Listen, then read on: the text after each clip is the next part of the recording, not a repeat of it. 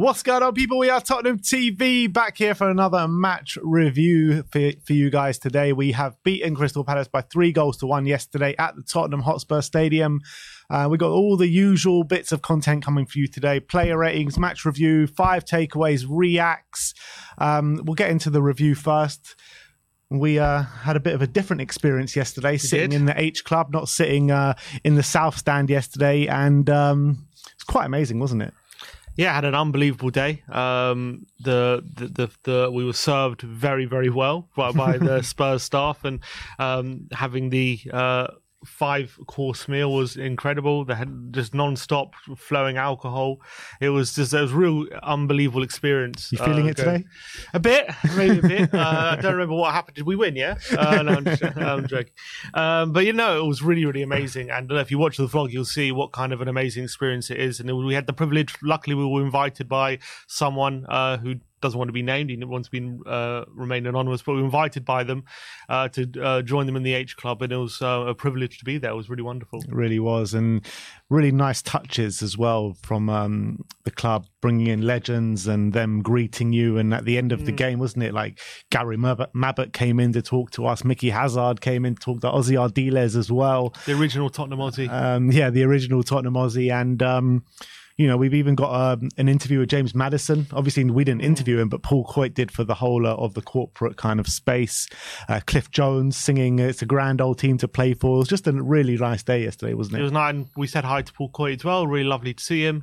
We've seen him a few times over the years. We've gotten to know each other a bit, and we saw Ben Haynes and Rob Daly after the game as well, which was really, really nice. So it was just an all-round great day. Yeah, it really was, and we got 3 points, which was the main thing.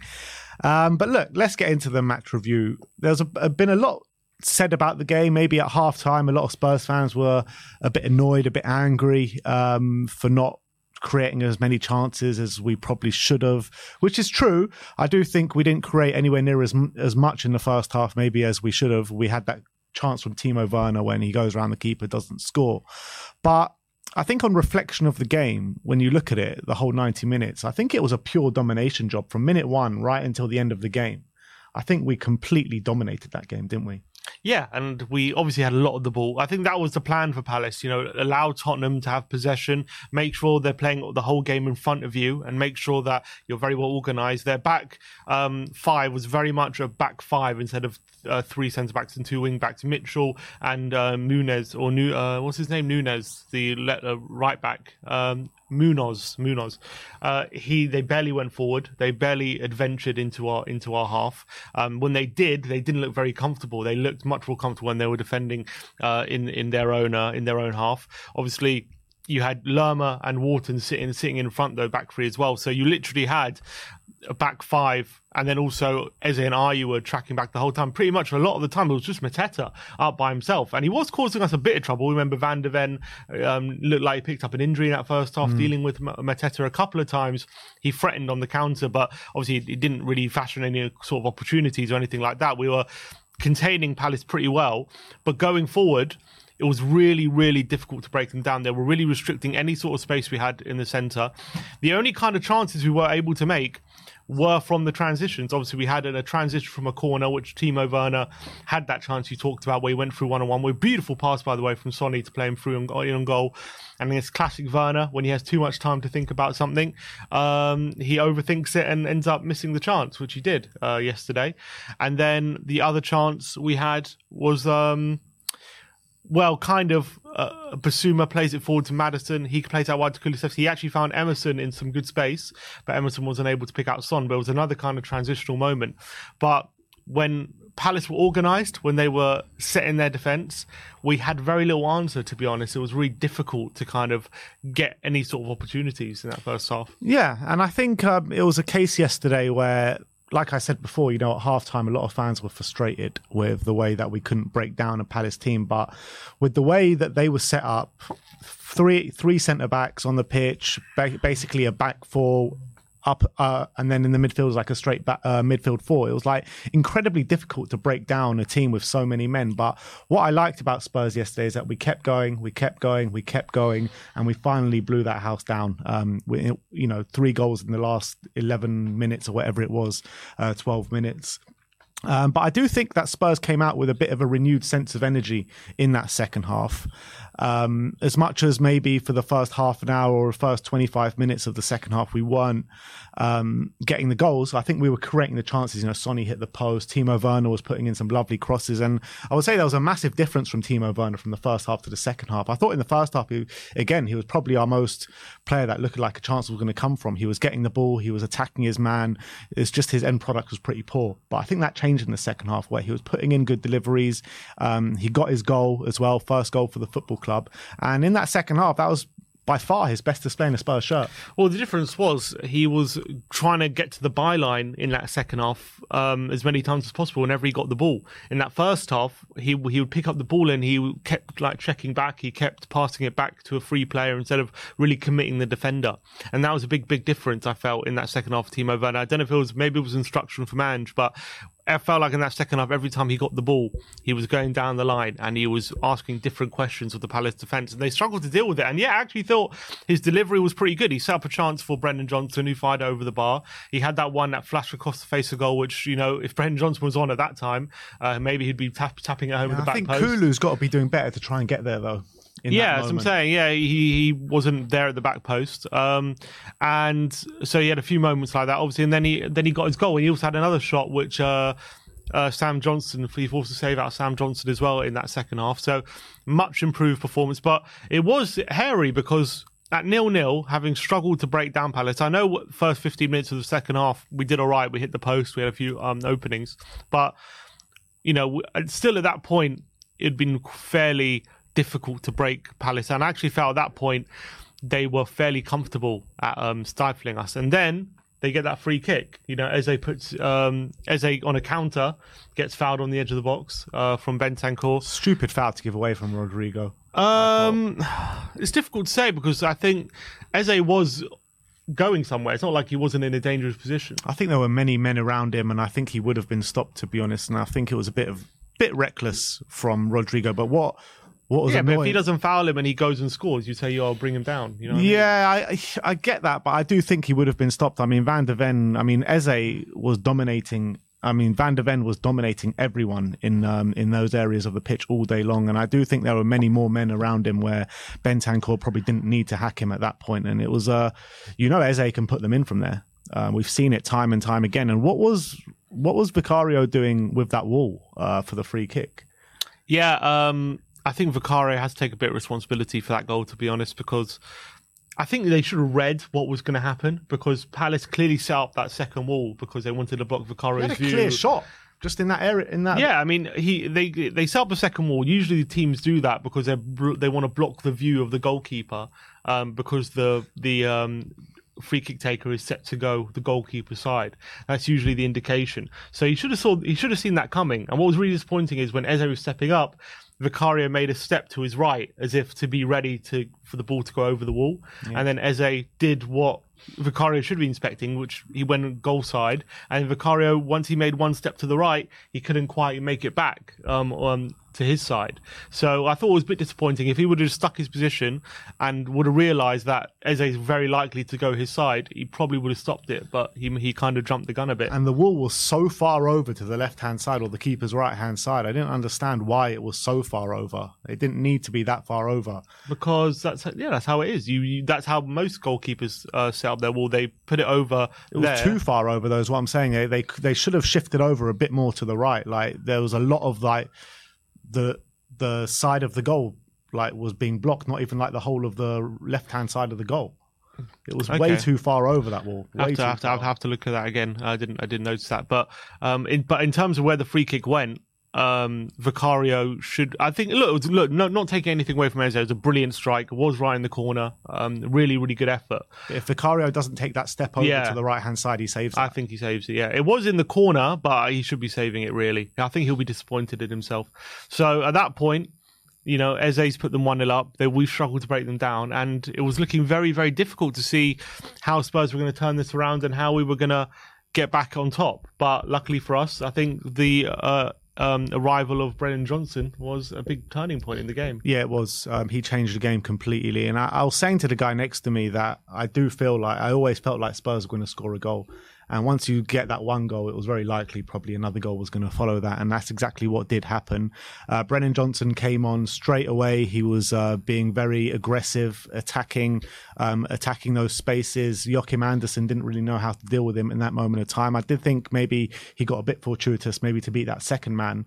But nonetheless, I think it was his endeavour that really got us in those moments, in those areas of the pitch. And a lovely ball in the back post of Timo Werner. Yeah, it was a brilliant work for him, because you've got to remember Anderson has the ball in very little danger, and Johnson's kind of chasing a lost cause, and he's able to nick the ball off him, then get round him, then ride another challenge, maybe a bit fortuitously, but if he doesn't go into that challenge full throttle, he doesn't come away with it, and then he has the presence of mind to pick out Werner at the back post, right on cue, and right on the spot as well. Perfect pass. And look, Johnson's shown he's adept to those pullbacks now. He's done it a few times already for Spurs, and actually, to be fair to Johnson, he got an assist for the third goal as well. So that's now 6 assists, 3 goals and 6 assists all of a sudden. So you look at his numbers, that's 9 goal contributions this season so far. Obviously, you still want it to be better, but he's starting to get them fairly regularly. And also, it's his 5th goal contribution off the bench. So he's really showing he's a very effective bench option for us. The fact I think he's got 2 goals and 3 assists off the bench, so really effective when he comes off the bench. And I thought he was really great in that second half. In the last 15 minutes or so against Palace, I thought they struggled to deal with him. And I also felt like obviously putting Kulu in the centre again gave us that a bit more creativity, a bit more options, and it was a lot harder for Palace to contain us. But it does beg the question. It's happened a few times now where we've started Kulu like on the right, and obviously Bentancur or Sarr next to Maddison, and then it seems to be the case more often than not that it's not going right, and Ange is forced to put Kulu back in the centre next to Maddison or Celso. It's whoever we start on the right-hand side just doesn't, kick on from the off. When Brendan Johnson starts on the right, he plays poorly. When Kulu starts on the right, he plays poorly. I mean, I don't know what it is. I can't really put my finger on it. And then we make changes, and like you said, Brendan Johnson has been a brilliant option off the bench. It's just when he starts, it's kind of the issue, isn't it? Yeah, but we do see, for me, like we do seem to look better when we have like kind of two kind of number 10 / 2 very attacking midfielders like a Maddison next to like a Kulusevski. So I do wonder whether Ange will consider, maybe not against Villa, but maybe consider going forward in games like this, like Palace. He does start with 2 number 10s, because it seems to be a pattern that we struggle to break the team down, then he's forced to go in that direction, and then we get a bit more joy, and all of a sudden we look a lot more creative. So maybe in these kind of games, he has to have the foresight to maybe start with a bit more of an attacking lineup to really force the issue early on, rather than wait till we're chasing the game. And then he has done it before, though, hasn't he? Like when we had all of those injuries, I think against Villa at home, he did it, didn't he? Kulusevski, Giovanni Lo Celso in the middle of the park. So maybe it's something he has to go back to. And you've got to remember, in that game against Villa, we were at like our creative and attacking best in those first 20-25 minutes before Bentancur went off. So there's definitely a case for it. Yeah, I felt like he did that because of our injuries, though. He didn't do it because that's how he wants. Well, I haven't seen evidence he's done that because maybe that's how he wants to play. Albeit, I remember against City, he did start it like that. I think it was Lo Celso next to Kulusevski, and then he changed it at half time. He brought Højbjerg on, I remember. But I'm just thinking, I'm not saying in every game, I'm just thinking in games like this, Palace at home, where they're going to sit 5, you maybe start with that. And I think that maybe, because he keeps having to go back to it. So you might as well, I think, maybe start with it if that's what seems to be working against these teams, and then maybe against the better teams like the Villa, you can go, add a Sarr or Bentancur with a bit more box to box and a bit more steel. I just thought Crystal Palace were going to offer a lot more than what they did yesterday, especially with Eze on the breakaways and stuff like that. And I felt we stifled them so well. And Mickey van de Ven and Coutinho Romero were brilliant. The fullbacks as well, from a defensive point of view, Emerson and Udogie, I thought both played really well, particularly Emerson. I mean, Emerson got Romero out of jail at a point in the first half with a lovely last gasp challenge where Palace could have scored if he didn't put that challenge in. So for all the kind of criticism that Emerson gets, I think he put in a really good display yesterday, albeit, on the ball, progressing the ball up the field. you know what you're going to get with Emerson, and we saw that yesterday. But from a defensive standpoint, I thought that was our best defensive display in a long time. Yeah, much better than the Wolves game, and I actually felt he dealt with Eze fairly well when there was opportunities for Eze to take him on. I thought he was up to the challenge, and actually he was a bit involved. I mean, not massively, but in the first goal, obviously he played that ball over the top looking for Johnson, which obviously forced a mistake out of Anderson, so a bit involved in that goal. He made a very good run in that first half, which nearly led to a chance for Sonny to put us 1-0 up. So much better than the Wolves game.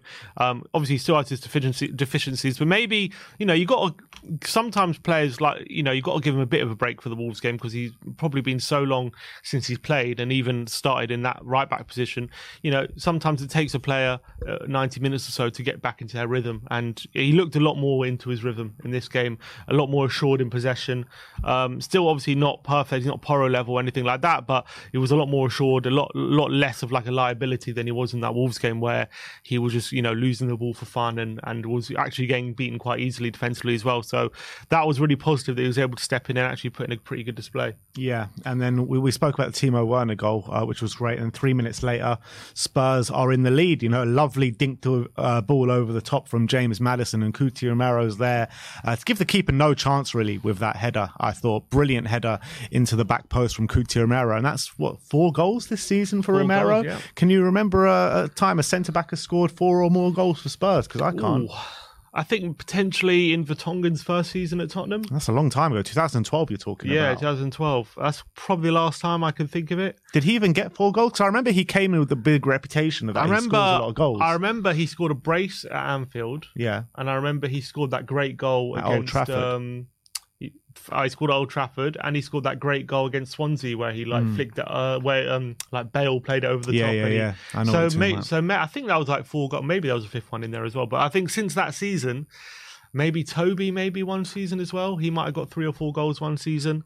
Apart from that, yeah, very rare. And he's been really stepping up. And actually, looking at the goal as well, it was not an easy goal. Obviously, first of all, the Maddison lobbed assist was really fantastic pass. He had to get that right, because a bit more power, and that's very easily going into the keeper's arms. A bit less power, and the defender very easily clears that. So it had to be really pinpoint to get it right on Romero's head. But Romero had a lot to do it, even when it got to him, because there wasn't that much power on that pass from Maddison. As much as it was pinpoint, he had to really just glance it with perfection right into the corner, and you could see Johnston was so close to it. If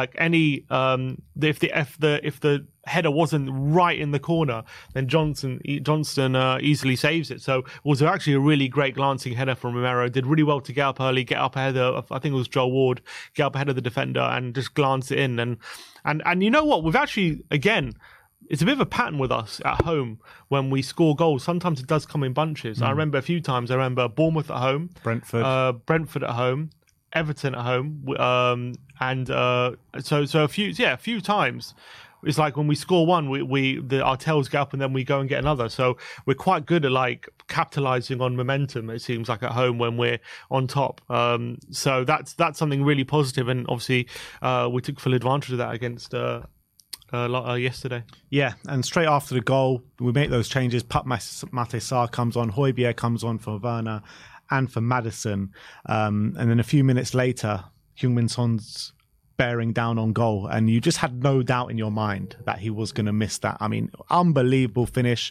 That's straight out the Heung-min Son playbook. He basically just showed Timo Werner how to do it, basically, because it was very similar chance to what Timo Werner had in the first half, but Werner made a bit of a cock up of it, and Heung-min Son, at his clinical best, just slotted it into the bottom right-hand corner, and it was great to see Sonny get back on the score sheet. His first goal since coming back from the Asia Cup. Yeah, it was essentially the same chance as Werner, and you saw just the confidence Sonny had. Werner tried to do too much. I think he thought the keeper was going to come out, he was going to round him, but the keeper didn't actually commit himself as much as he thought. But when Sonny looks at it, pretty much the same position, but he went to slot it home instead of overcomplicating it, trying to round the keeper and all these different things. He just went to slot it home because he knows what a great finisher he is. So it definitely showed Werner what to do in that kind of situation. But Sonny, when he gets there, as you say, he's the most clinical finisher there is.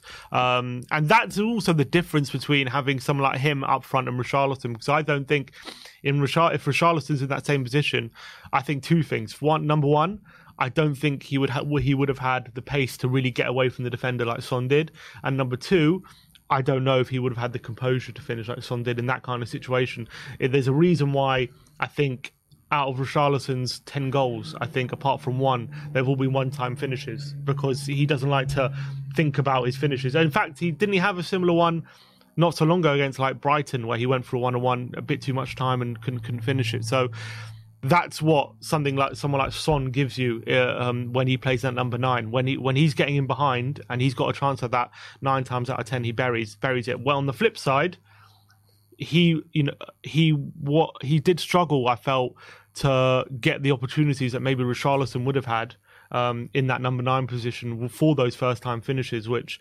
I felt Palace were able to stifle him when we were kind of putting crosses in the box and trying to get him involved. Apart from when Son came deep a bit, he wasn't able to get on the end of any sort of cross in the box, which obviously that's what Richarlison gives you. So there is a bit of give and take, but it was nice to see Son back in the front line, to be back in the number 9. And I thought he had a pretty good game overall. He did, and it was his ball that played Werner through in the first half, which was a lovely ball, by the way. It really was. And I think that was pretty much the only kind of real good attacking bit of play from Sonny that we saw in that first half. But second half, I thought he came alive a lot more. That movement to create the space for Timo Werner for his goal, I thought was absolutely brilliant. Bit of genius from Heung-min Son. He hit the post as well. So, on another day, Sonny could have had more goals, to be honest. And I think that you saw the real value of him as having number 9, especially when Palace tucked up the pitch a little bit more. Not only is he there to run in behind, but he's there to play those balls through in behind as well. So I think it was a really good display from Heung-min Son. And he's just like, when Richarlison's there, you need those instinctual finishes where you need to get in those right spaces at the right moment at the right time, where Sonny, I think he can do it all, to be honest, apart from maybe cross it in the box in the air and him to win the headers. That's the only thing that I think probably Richarlison has over him. I'm very much looking forward to see. I think obviously if Richarlison can't play next week, I'm much looking forward to see how Son gets with against that high line, high line of Villa, especially if Longley is going to be starting, because I think he's going to be licking his lips at that. And if you remember the game at Tottenham Stadium, I think didn't he score like a hat trick of offside goals, didn't he, Heung-min Son? So like a few of the times it was just an inch or two in it where he could have been in behind. So I think getting Son that one game up front in lieu to next week was going to be very important, and it's going to be a massive game next week. But yeah, I think what was it now, 13 goals in the league and 6 assists for Sonny. So, and keeps up that astonishing goal contributions that he's been having this season. And I think he's been absolutely fantastic. So I'm enjoying it. And it was another great finish from him. And it sealed off the win really, really well. And I think, after that, you seal the third goal and you come away feeling it was a really well-deserved victory, and we played some really nice football at times. But I don't think you can forget the struggles we did have in the first 70 minutes. Not struggles in terms of... I thought yesterday was the first time we had real good control of a game for the first time. We've had games where we've had possession, but we've given away chances and we haven't been able to control the game, even with lots of possession. But yesterday was a bit different. We had lots of possession, and yes, we didn't create that much, but at least we controlled the opposition, didn't give up too many chances, even though we did go 1-0 down. We contained them really well. And then once the pressure was too great for Palace, the pressure told, and we ended up getting the victory. So it was a lot better overall, I felt, than definitely the Wolves game. And even some home games we've won in previous weeks, it was probably a better performance on those as well. And let's hope we can build on that going for the last 12 games of the season. But how many times have you seen like a team like Palace that set up the way they do just stifle real top teams? They've done it to Man City so many times. I'm pretty sure they've done it to Arsenal over the previous years as well. And what good teams do, they don't stop, they keep going, and they finally find a way to break down that barrier. And that's exactly what we did yesterday. So I don't think it was like a vintage Tottenham display by any stretch of the imagination, but it was pure domination. We got the job done, and it was very much a deserved victory for Tottenham yesterday. And I think it was probably, when you're looking at the form Spurs are on, it was our best display for a while now. Yeah, probably our most complete display, I would say, probably since the Newcastle game, where we beat them 4-1. And that Newcastle game was when? December. Was early December. Yeah. So it's a while now. It's a while since we've had a game where we've just been on top. But it wasn't even yesterday wasn't exactly a comfortable victory because you have to still left it late. But obviously the first time we've won by 2. When was the last time we won by more than 2? Last time we won by more than 2 was 2 or more, sorry. Bournemouth. That was also 3-1. And that was also a close game. Yeah. That could have, Bournemouth were well in that game. So before Bournemouth was Newcastle. Yeah. Was Forest and Newcastle. So it's, these victories are not easy to come by, unless they're very, very tight. And this game was very tight, but luckily we still did with the third goal late on. But look, I'm happy. I'm happy with the performance. I'm happy with the football he played. I'm happy as well that Werner got his goal. Johnson's looking good again. Hopefully it gives them confidence. I think Werner needed that yesterday. Yeah. He needed that, especially after that miss in the first half, because, there were lots of groans and moans about Timo Werner in that first half from the fans. You could hear it around the stadium. And for him to finally get that first goal, get that monkey off his back, because that first half, we were sitting there being like, that is just classic Timo Werner. Well, after that miss, there was like a cliche Werner miss. It was like, if you were to picture in your mind what's like a standard Werner miss, it was probably exactly what it was in the first half. But you got to give credit to him, dusted himself off at half-time, came out a much better player. I thought he was brilliant in that second half. He really was. Yeah. And that's what we need him to do regularly. We need him to be getting to the byline, getting those balls across the face of goal and cause problems for the defenders. Because when he gets in that mode where he's getting the ball, but he's not looking positive and he's not getting his defender, he becomes a lot less of an effective player. And that's something he needs to work on. If he can put in those second half displays consistently for Tottenham from now until the end of the season, he gives a question to ask to the hierarchy and to Ange Postecoglou if we want to keep him or not. Because then it becomes a real option to have Timo Werner, for that kind of money coming off the bench, even starting in some games when we've got injuries, because you still want to sign another one if Timo Werner stays. But if he puts in performances like he has been prior to that, you probably don't want to keep him. But, if he can put those in consistently, it's a question. Yeah, and you've got to remember, he's only, a few games into his Tottenham career. It's not like he's been here a long time. And it's the first game he's played with Sonny up front as well. Different dynamic. I think that kind of helped and maybe it worked a bit as well in that second half. So I'm excited to see where it goes with him. But I guess we have questions as to what we're going to do on the right. I actually thought Kulusevski had a pretty good second half as well. I thought he created some good chances, actually, in the second half. But it's a decision that Ange has to do, because Johnson came off the bench and did really well. Kulu was setting up chances. What does he do going into next week? Who does he play? Who does he drop? It's a decision to make. Yeah. Another player I want to talk about is Yves Bissouma. I thought it was a much better display from him yesterday. Much, much better. More to definitely in the right direction for Yves. I thought from a defensive standpoint, he was flawless throughout the whole game. I don't think anything got past him. He was aggressive. He was winning the ball back time and time again. And I felt he even took it up a notch in the second half where he became a bit of that driving force, which we know he can be. Yeah, much more positive. Looked a lot more confident. There was a few moves that started because he was a bit more risk-taking rather than just playing it safe like he has been recently.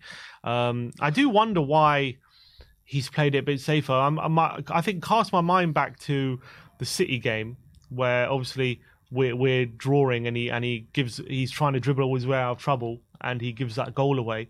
Ever since then, I feel like there's been a bit of fear in his game, like just in terms of the Man City.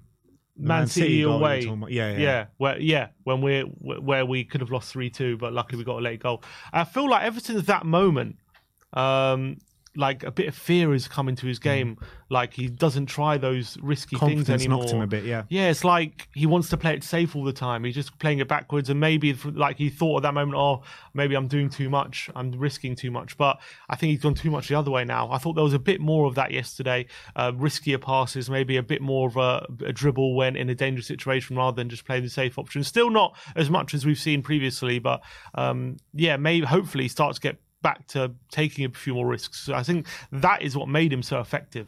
Is in that first 10 games, he was constantly taking risks and committing players and forcing them out of position, and it just created space for the likes of Maddison and Sarr and whoever up front as well to be more effective in the final third. When he's just playing it safe and playing everything in front of the opposition, it's a lot more easier for them to track everyone else and control what we're doing. So I thought it was much better from Bissouma. Still not the best we've seen from him, but it was a step in the right direction. Let's hope he can really build on that. Yeah, and we're going to need him now for these, last quarter of the season. It's very good, in my opinion, that he's got back to that kind of form now going in to these big stretch of games. And another player that I want to mention that we have mentioned already, but is Mickey van de Ven.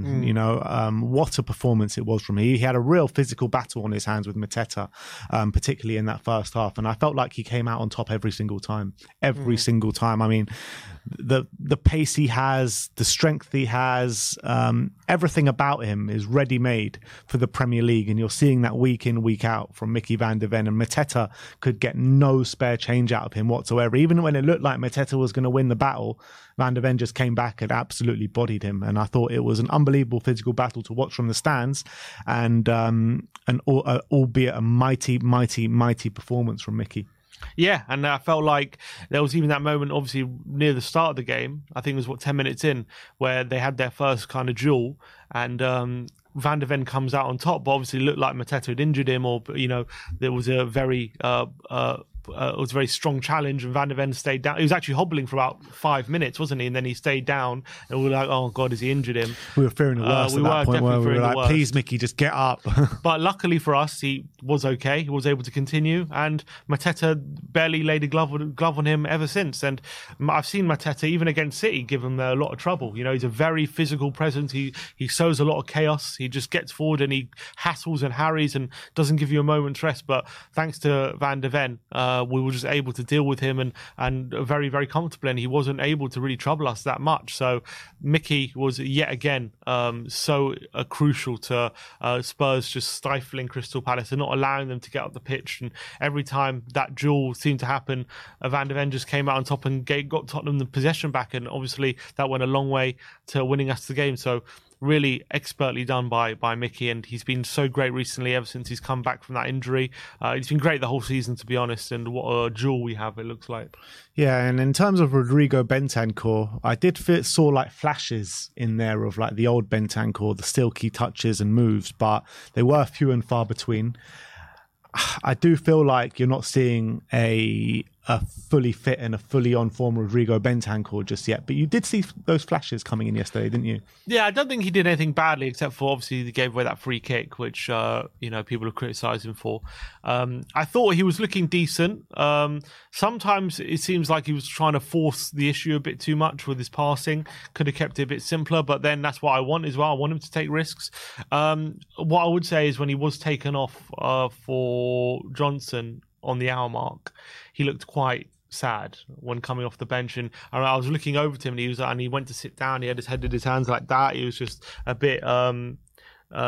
He needed someone to console him because he just looked quite unhappy with his own performance. And obviously, he's quite self-aware about his performance not being at the level that it can be or should be, playing for this team. And I feel for him because we know how good he is on his day, and when he's at his very best, he's one of the best in the league. So I still think he's like building himself up, maybe still building up that match fitness. Obviously, it was a big choice from Ange to play him over Sarr, wasn't it? Because Sarr was carrying an injury, Ange said. Was he? Yeah. And apparently, we saw at the end of the game, he sat down a bit. Ange said before the game that Sarr's been carrying a back injury since the AFCON, and he's not been 100% when he has been playing. So he decided to give him a bit of a rest. Yeah, okay, that makes more sense then.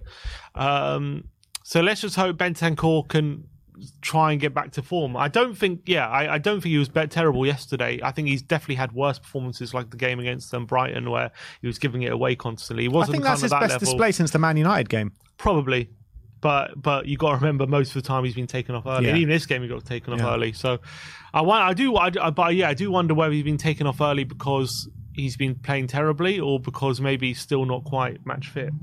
I think, look, you heard from Alistair Gold what he said a few weeks ago, didn't he? That the Spurs medical team don't expect him to be fully fit until next season. You won't see the best of Bentancur till next season. And that's going to be very frustrating for him, very frustrating for everyone. But, that's why I think, he's very frustrated, because he's getting the minutes on the pitch. He's just not fully fit yet. And he knows he's got so much more to give. We know he's got so much more to give. So I think it's just going to be a patience thing with Rodrigo Bentancur, and the more minutes he gets is going to be the most valuable for him, and we're going to see the best of him next season. That's probably the situation. Yeah, completely agree. But look, it was a really good to get 3 points yesterday. It was just unfortunate that we did have to concede that free kick because Palace, apart from that, just didn't have any chances on goal. Vicario, I think that was the only shot he faced yesterday, was the free kick. Yeah, he did force get that one save from Ayew, but he was offside, wasn't he? So yeah, I think that doesn't really count. But apart from that, I don't remember any sort of chance Palace had. It's like the only chance that they had. So it was very, very annoying that with the one shot they do have, it does go in, because we should have kept a clean sheet yesterday. That's the truth of it. And we haven't kept a clean sheet, I think, since, Nottingham Forest in December, which is crazy to think about. It was their only shot of that second half. Yeah, which is one, not even on or off target, just one shot they had. It's mad. That was from that free kick. It's mad. That's how fully dominated they were throughout the game. And I haven't seen Spurs put in a completely dominating performance like that in a while, where from start to finish you couldn't really see Palace do anything, to be honest. And yes, it took Spurs a while to break them down, and it was quite frustrating at times to watch, but I always felt like Spurs were completely dominating here, and we were very unlucky to go in behind, and we got what we deserved right towards the end of the game. So it was a good performance. Hopefully we can build on this performance now, and it doesn't get any easier with going to Villa Park next week. No, what a massive game, and it sets it up nicely. Obviously Villa got that last minute winner, which was a bit gutting. Looked like they were set to drop points away to Luton, which would have been a massive boost for us, and could have meant if we win and went there and won, we go level on points with them, which would have been really good. Wasn't to be. We're still in a decent position, and it just means we kept pace with them. 5 points behind with a game in hand, so all to play for. Look, I think the most important thing is we don't lose. If that gap goes to 8 points, then it's starting to look like a bit of a stretch. I think as long as it's at 5 points with the game in hand, you're still. Hey, I'm Ryan Reynolds. Recently, I asked Mint Mobile's legal team if big wireless companies are allowed to raise prices due to inflation. They said yes. And then when I asked if raising prices technically violates those onerous 2-year contracts, they said, "What the f*** are you talking about, you insane Hollywood ass?" So to recap, we're cutting the price of Mint Unlimited from $30 a month to just $15 a month. Give it a try at mintmobile.com/switch. $45 up front for 3 months plus taxes and fees. Promo rate for new customers for limited time. Unlimited more than 40 gigabytes per month. Slows full terms at mintmobile.com. You'll fancy your chances, especially. I know we got tough fixtures coming up, but so do Villa, and they got European football as well.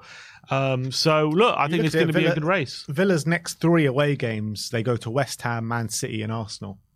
That's going to be difficult. 3 away games. That's going to be, and even in our tough run, we do have tough games. We go to Newcastle away, Liverpool away, but at least Arsenal and City are at home. So, we are better at home than we are away. Maybe when we get the crowd behind us in these big games, maybe we can really give them a game. At least Villa, when they play these really tough games, a lot of them are away from home, so it's going to be difficult for them. And their home games in between there, they got Wolves, Brentford, and Bournemouth, and none of those are particularly that easy. Wolves, I think, will set up exactly the way Villa will probably set up the exact way Wolves will probably want them to set up. And, if Neto's fit, I don't know, he went off at half-time yesterday. I'm not sure what the situation is there. They'll be able to really hurt them on the counter-attack. So I think Villa are going into a really hard run of games now. So I think even if we do lose at Villa, it'll be a kick in the teeth, but I don't think it's a foregone conclusion if we do lose. It's not a foregone conclusion, but 8 points at this stage of the season is pretty significant, even with 13 games to go. Yeah, but like I'm saying, with those games, they still drop a lot of those games. Yeah, but they'll look at our games as well and think we're easily going to drop. So we just look. I think 8 points is a gap we don't want. That's for sure. Of course we don't want it. Of course we don't want it. But I still think if we lose at Villa Park, there's still chances for us to bring it back. I don't think if we lose at Villa Park and it goes 8 points with a game in hand, then there's no overturning that. No, I agree. But put it this way: I think right now we're still slight favourites for it, even with the points gap. I think if Villa win, it does go to them. They will become favourites. Well, we spoke to Gary Mabbott yesterday after the game, and he said there's no chance Villa keep this up to the rest of the season. He's like, they're 100% dropping. Yeah. So believe in Gary Mabbott. And then Watkins went and scored a second. Yeah. But look, that is our match review yesterday. A very good performance at times at the Tottenham Hotspur Stadium yesterday. Full domination in a 3-1 win. Let's go on to our player ratings and start off with Big Vic. Sim gives him a 7. I gave him a 6. I'm only had to contend with one shot on the day, and he did let it in. I thought it was a bit of poor goalkeeping from Vicario as well to let that in. And apart from that, he didn't really have anything to do for the whole game. So unfortunately, I had to give him a 6. Yeah, to be fair, I didn't really consider he was probably more quite at fault for the goal, especially with how that. Look, I think it was so obvious how Palace was setting up that free kick that they were going to go goalkeeper side. So he should have been ready for that, and I'm not sure why he wasn't. I think they made it pretty clear that's what they were going to do, and the fact he let it in and took a step to his right is very disappointing. So he does deserve a bit of criticism for that. In my mind, I was thinking about that save he made from Ayew, which was a really brilliant save, but it was actually offside, so it wouldn't have counted anyway. But it was a really good one-handed save off Ayew. But other than that, he conceded his only shot actually on target, so maybe didn't quite deserve a 7. But obviously he didn't have that much to do, did he? No, nothing. Literally nothing apart from the free kick. Moving on to Emerson Royale. Sim gives him a 7. I gave him a 7. Much better from Emerson, in my opinion, after the Wolves game, which I thought he was really poor. He responded to that and he came out a lot more confident, especially in defence yesterday. I thought that in the first half, he got Romero out of jail massively when Romero was caught out of space. And I thought throughout the game, he just defended spot on. I think he was defensively flawless. It's just like on the ball, progressing the ball up the pitch. I think you know what you're going to get with Emerson, and it's not very good, albeit he did have his hand in the first goal. Yeah, really improved from Emerson. I thought he was shocking last week against Wolves, 2 weeks ago, against Wolves, where he was constantly giving the ball away and being a real liability, but he definitely sharpened up in this game. He was a lot better in the build-up play, a lot better at linking the play when he was just keeping it simple. Like, we know that's what Emerson is good at, when he just keeps things simple, make sure, his passes are finding a teammate and keeps the ball progressing. It was actually, he got forward a few times, wasn't really effective when he got forward, but at least, if you make those runs, you just make the opposition think, and that's what he did a few times. And as you say, defensively, I thought he had Eze under control. That was really, really positive. And a few times, some of his defensive work did get us on the front foot for some attacks. So much improved from Emerson in this one.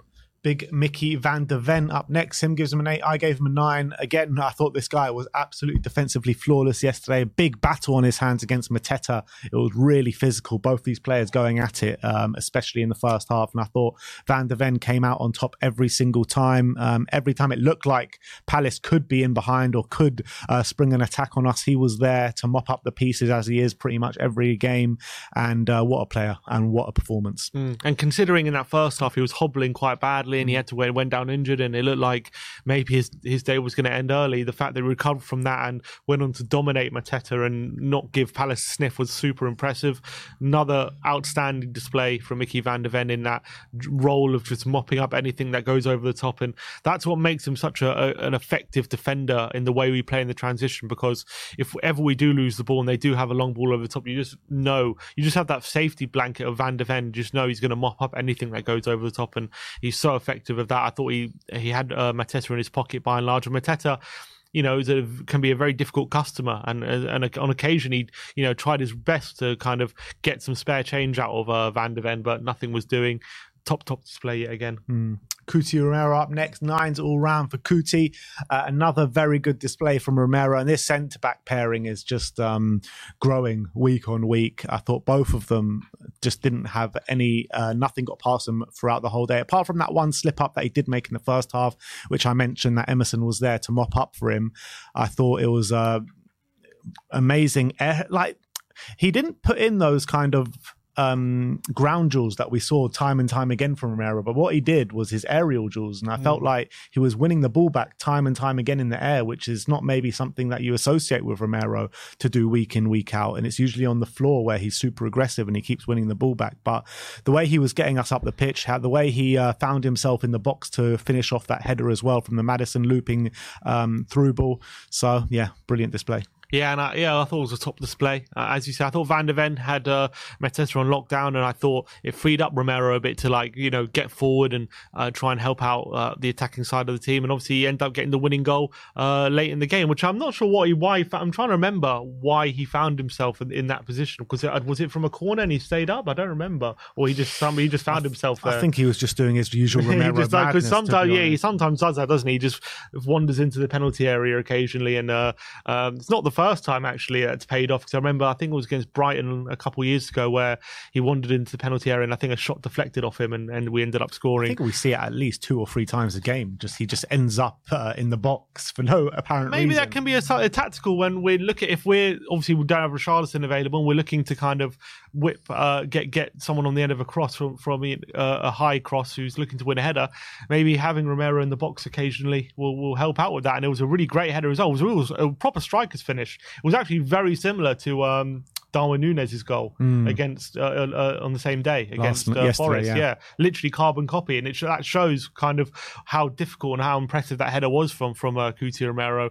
A really well guided, great glancing header into the corner, and I thought defensively he did everything pretty perfectly apart from that one moment. So a really top display, and now the highest scoring centre back in the league at the moment apparently. So is that right? Has Gabriel not got more goals than him? Well, apparently he has 4, which I think it's probably level with Gabriel. So I thought Gabriel got his 5th the other week, but maybe I'm wrong. That's what I read on Twitter. Maybe Twitter's wrong. Okay. Maybe it's high scoring for Tottenham, but I don't think, why would that be a thing? So Gabriel might only be on 4. I might be wrong. I think one of Gabriel's goals was given an own goal potentially. So we're getting in through the back door. Exactly. But everyone goes on about Gabriel being like, oh, what a goal scoring centre back. He scores so many goals, and no one talks about Romero like that, which is interesting when they're on similar amount of goals. Remember that goal we scored against Burnley? It's not just headers he scores; he has that quality, to score from range as well. That was a brilliant goal, yeah. But that was kind of the odd one out, though, wasn't it? It was. Destiny Doggy Sim gives him a 7. I gave him a 6. I thought defensively nothing got past him throughout the day. He was making those lung-busting runs up the pitch, which I like to see. But what kind of frustrated me from a Doggy was his passing on the day. I thought it did let him down from time to time, maybe rushing it, or maybe even sometimes taking a bit too far, a bit hesitant in the past. But apart from that, I thought he put in a good display. Yeah, it was decent. Definitely not his best. We know that for sure. He's definitely put in better displays, Destiny.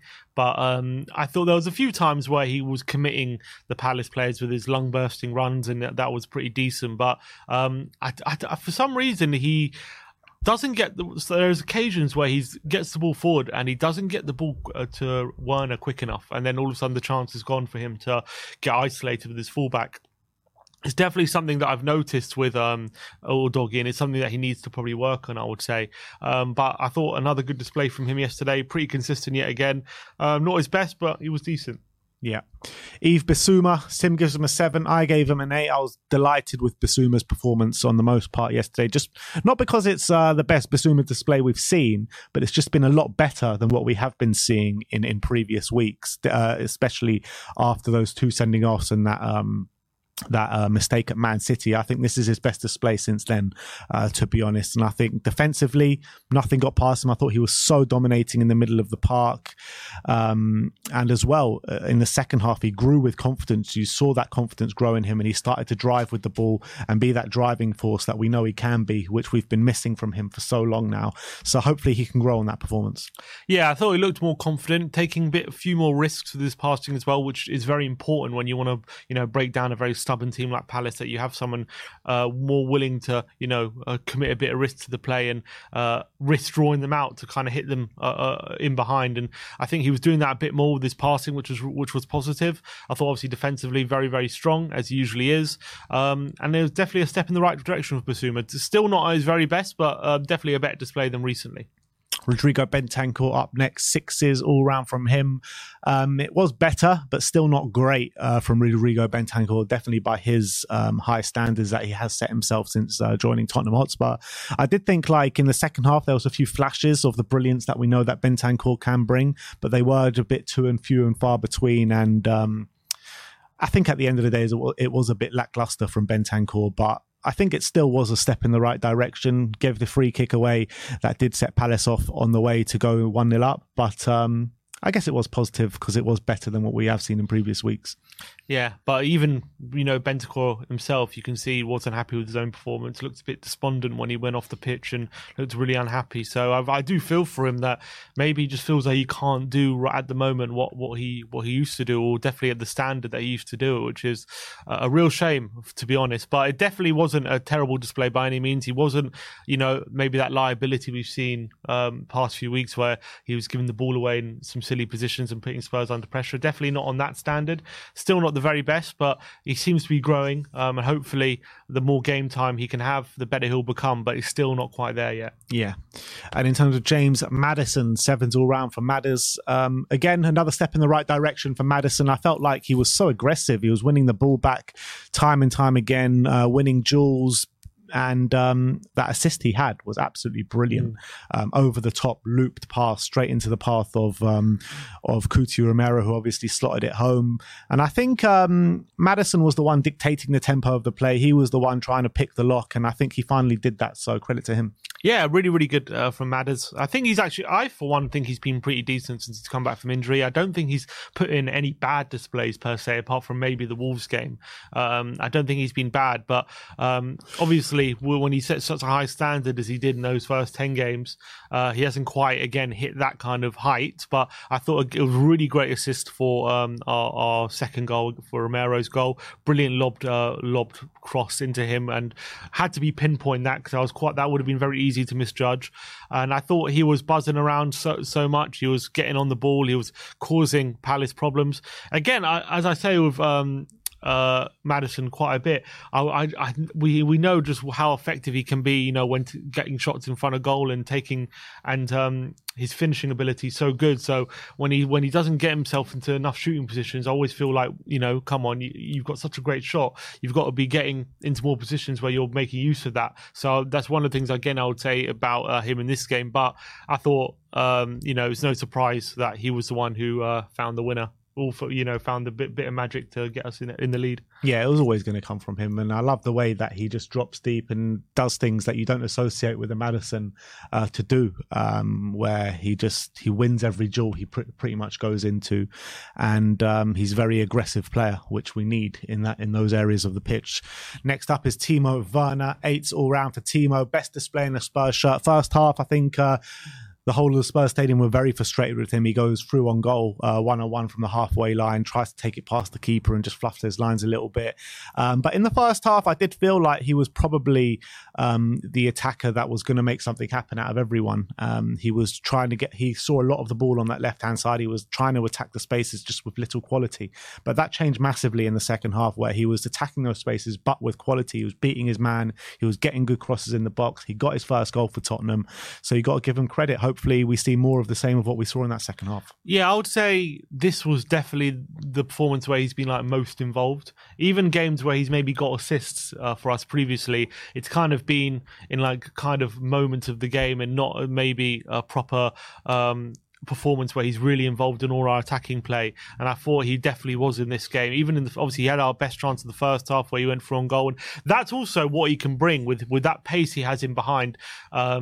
If you what I like about Werner, what difference between him and say someone like Brendan Johnson, he likes that ball in behind, likes to run onto it, and he has that pace to get away from defenders. Obviously his finishing still needs a lot to be desired, but that kind of chance that we got from that transition, maybe doesn't happen if Werner was on the pitch, so he can bring that to us. And I thought he was very much a threat.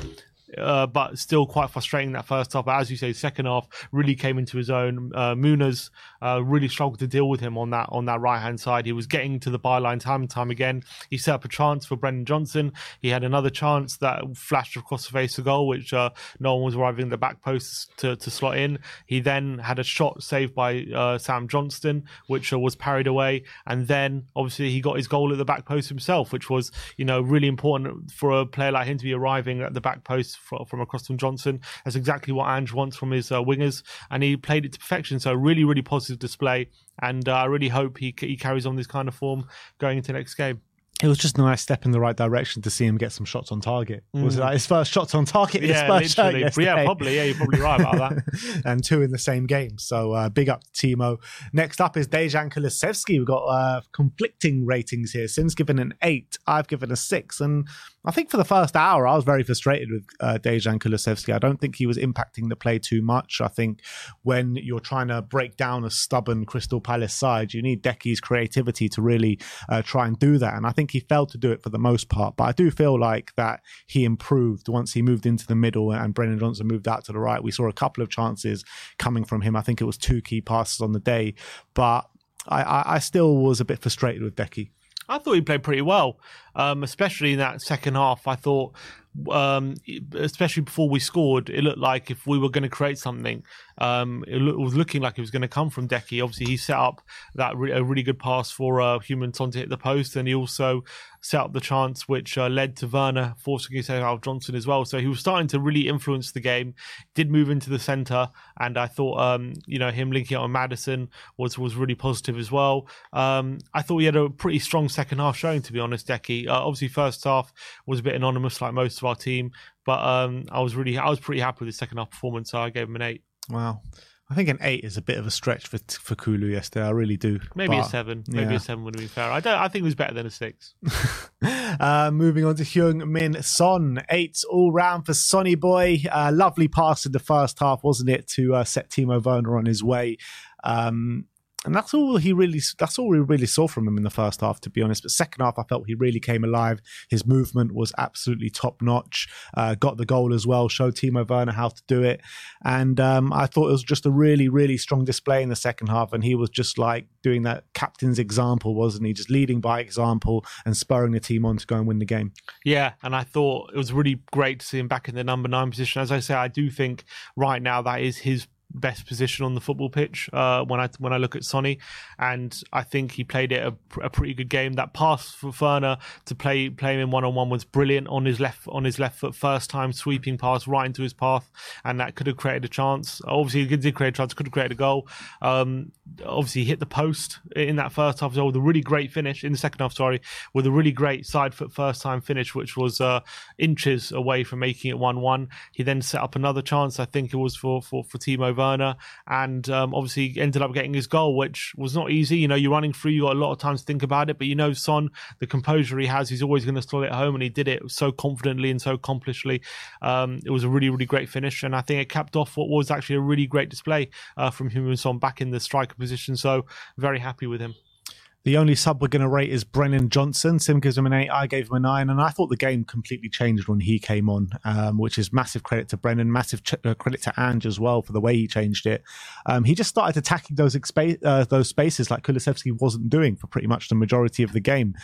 He completely rinsed Joachim Andersen and then the next defender as well, which I thought he got a bit of luck with. But he got the ball at the end of it to match, which was a lovely ball to the back post. Got another assist as well, where it was actually an underrated pass for that goal. So Brendan Johnson, 2 assists coming on for the last half an hour. I think you can't really ask for much more, to be honest. And 6 assists in his Spurs career so far this season, which is the same as someone like Martin Odegaard, who's considered as a serial assister. Yeah, and he's showing being very adept to coming off the bench, doesn't he? Being a super sub does seem to impact games a lot better when he does play that kind of role. And obviously, if it wasn't for him tackling Anderson, chasing that lost ball, taking it around him, and then obviously getting that assist, I don't even know if he would have scored, if that moment didn't happen. So he has to get so much credit for forcing the issue and dragging us level in that game at such an important moment, because look, at that point, whatever you want to say about our dominance, Palace, had kept us at bay, and we didn't look like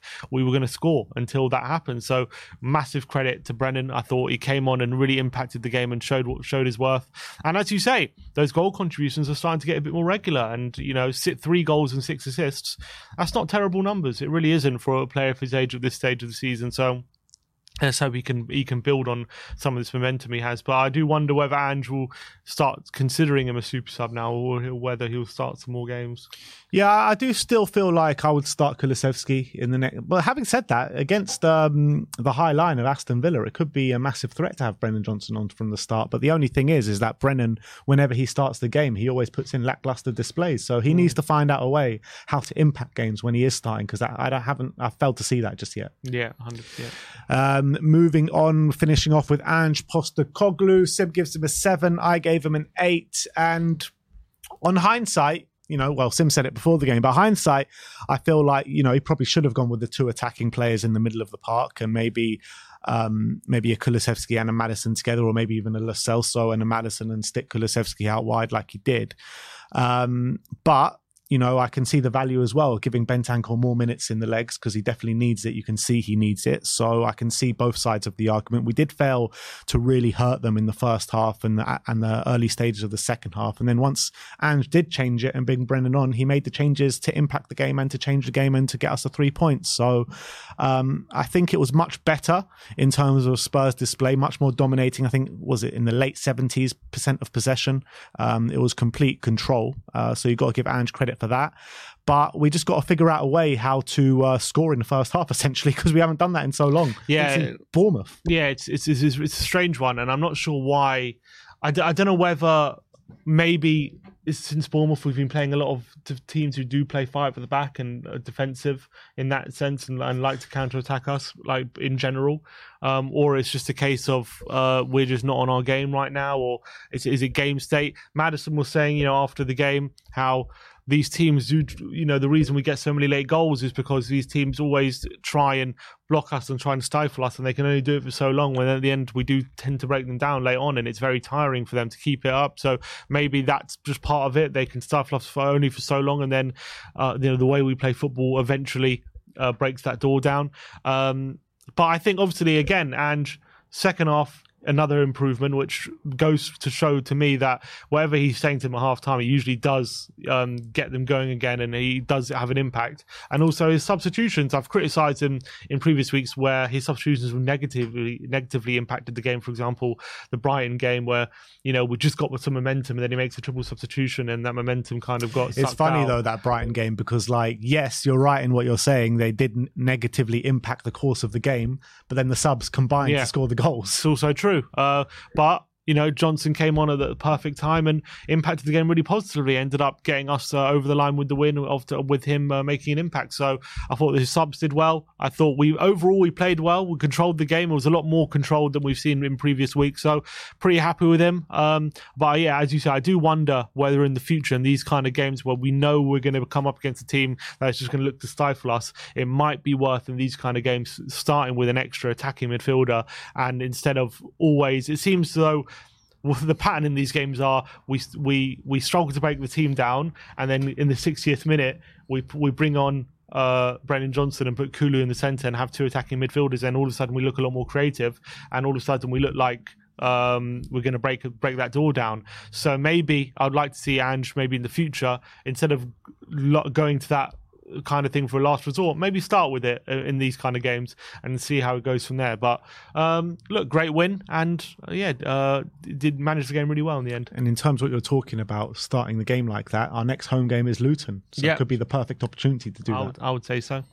But that is our player ratings. Let us know if you agree in the comment section. Let us know your ratings in the comments as well, as we're going to move on to the 5 takeaways and see what 5 things we can take away from the 3-1 win against Crystal Palace yesterday. And the first takeaway that we've got is that Werner threat.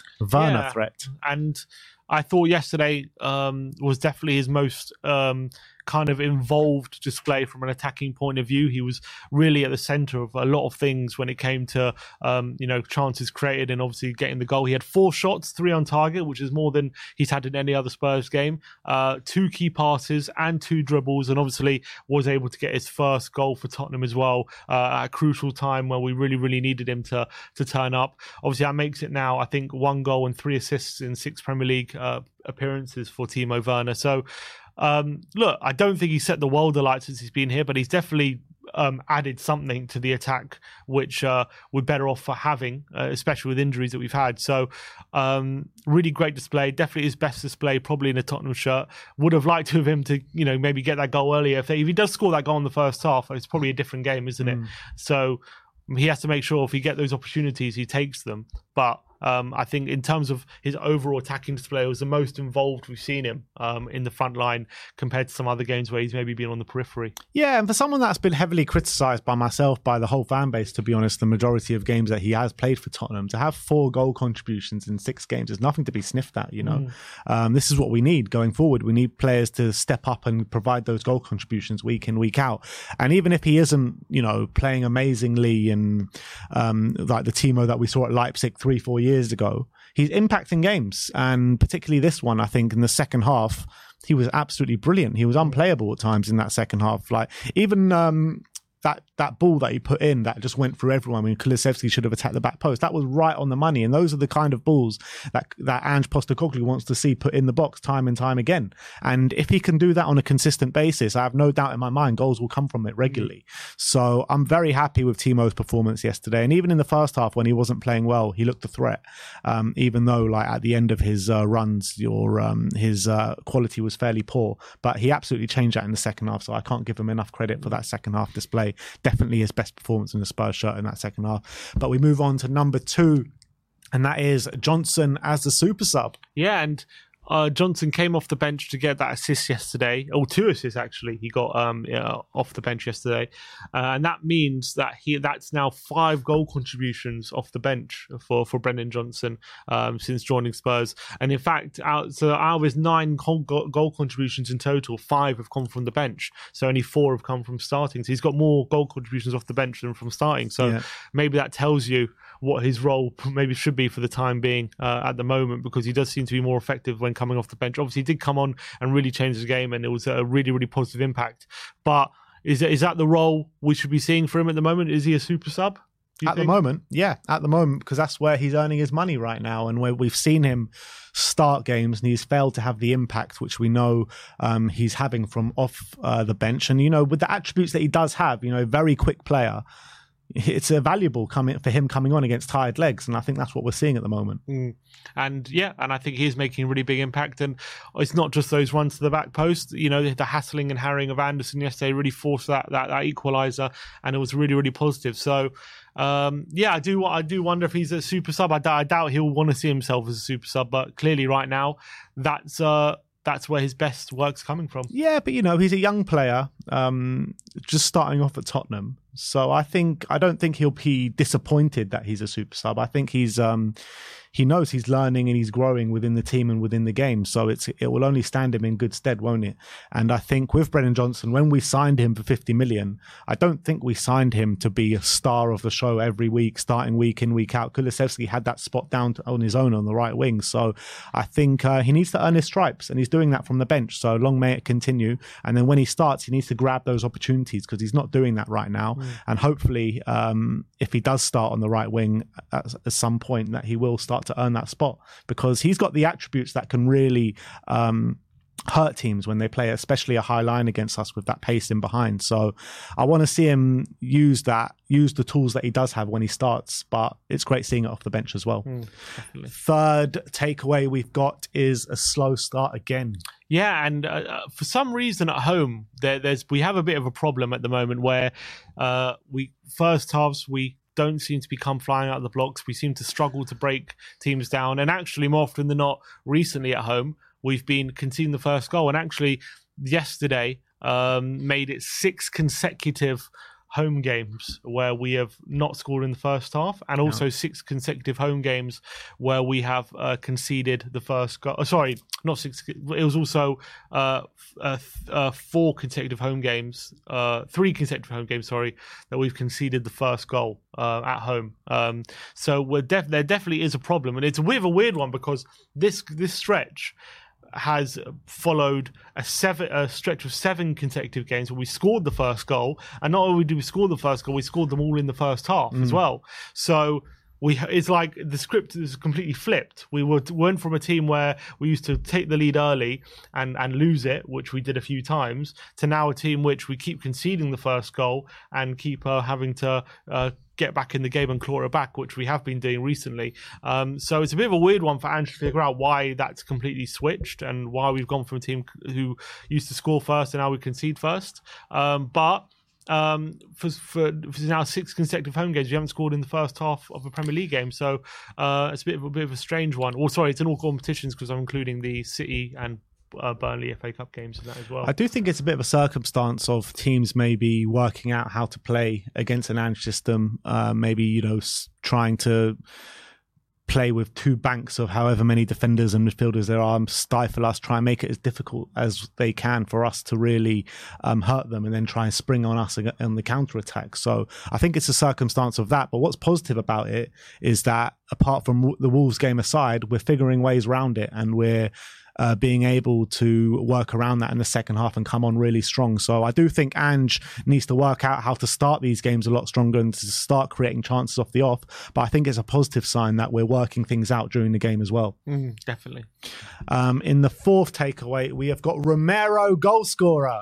Yeah, and Romero obviously got the put us in the lead yesterday with a really deft header to put us 2-1 in the lead. Now it's actually his fourth goal of the season, and apparently that no Premier League defender has scored more goals now than Cuti Romero this season. Obviously, that follows goals from against Brentford, against West Ham, and against Burnley. Obviously 3 headers, and the Burnley one was just a really great strike from 25 yards. And that's maybe showing how he can be as much of a goal threat as he is a really great defender. And for all the talk of other centre-backs who get on the score sheet a lot, no defender has now scored more goals than Cuti Romero, so really impressive. Yeah, the top goal-scoring centre-backs are Gabriel Romero on 4 and Lewis Dunk on 3. So yeah, look, credit to Cuti, because he never gets these kind of props. No one talks about him as like a goal-scoring centre-back. And like, even when he's not scoring, he's always a threat in those areas of the pitch. Like, how many times have we seen him just pop up in those areas and maybe not get the goal he deserved from the risk that he takes? And not only that, but the way he can kind of just charge up the pitch at any moment. I think Romero has been such a valuable asset for us this season. And yeah, he can leave us a bit exposed at the back from time and time again. We saw it in the first half against Palace where when Emerson had to get him out of trouble. But I think it'll work a lot more in our favour than it does hurt us. Yeah, I agree. And then fifth and final takeaway is keeping pace with Aston Villa. Yeah, and despite our victory, we temporarily closed the gap to Villa on to 2 points, and it did look like yesterday they were going to drop points and leave it very much open next week at Villa Park, and after they gave up a 2-0 lead to Luton. But unfortunately for us, they did get a 90th minute winner through Luke Dean. So as much as it looked like we were going to close the gap, it just meant we did keep pace with Villa at the end of the day. But still, really important we did that. We couldn't afford for that lead to stretch going into the game next week. And it really does set up a really massive fixture at Villa Park where a lot can be not decided, but a lot can be gained from that fixture. A bit of a 6-pointer here in the race for top 4. Obviously, it looked like United were coming back into it a bit. That win puts us 6 points clear of them, with them playing the Manchester derby today. So if they lose that, they'll be 6 points clear with the game in hand. So maybe it looks like Man United starting to fall away yet again from the top 4 race. But yeah, just at the moment, it looks like definitely between us and Villa, and it's going to be a very, very tight, close call. And you know what? We absolutely owe Villa one next weekend. We owe them one because they came to the Tottenham Hotspur Stadium earlier in the season. They robbed us. They absolutely robbed us blind. We should have been 3-4-0 up within the first half an hour of that game, and we weren't clinical enough. I think you mentioned it earlier in the stream that Sonny had about 3 goals offside that day, and Bentancur was absolutely insane in his first game back from the ACL, and he goes off injured with Matty Cash. And we owe Villa one this weekend, so I really hope we go there and put in a top display and go and beat them, because we all left that stadium feeling like, God, we should have won that game. So look, it's a massive game. I don't think it's the be all and end all for the season in terms of getting top 4, but I think we've got enough quality to go in there and win, especially with their high line, with the players that we have. Sonny potentially playing through the 9, albeit Richarlison said he could be back for the game next week, which will be quite a turn of events, seeing as Ange said he'll be out for 3 to 4 weeks. But look, let's go there and win next weekend. We've got it within us. We've got it in our locker. Man United won there a few weeks ago. And they were 2-0 down. They won 3-2, didn't they? No, that was at home, but they won at Villa. The home game. Yeah, they won at Villa Park. McTominay scored that late winner. Yeah. So, I mean, if they can do it, there's no reason why we can't go there and win. Exactly. They're not the unbeatable force that maybe they look like to be at the beginning of the season. That's especially for sure. At home, yeah. So, that is the 5 takeaways. Those are the 5 things that we did take away from the game yesterday. If we have missed anything out, or you thought there was something you took away from the game that we haven't spoken about, let us know in the comments section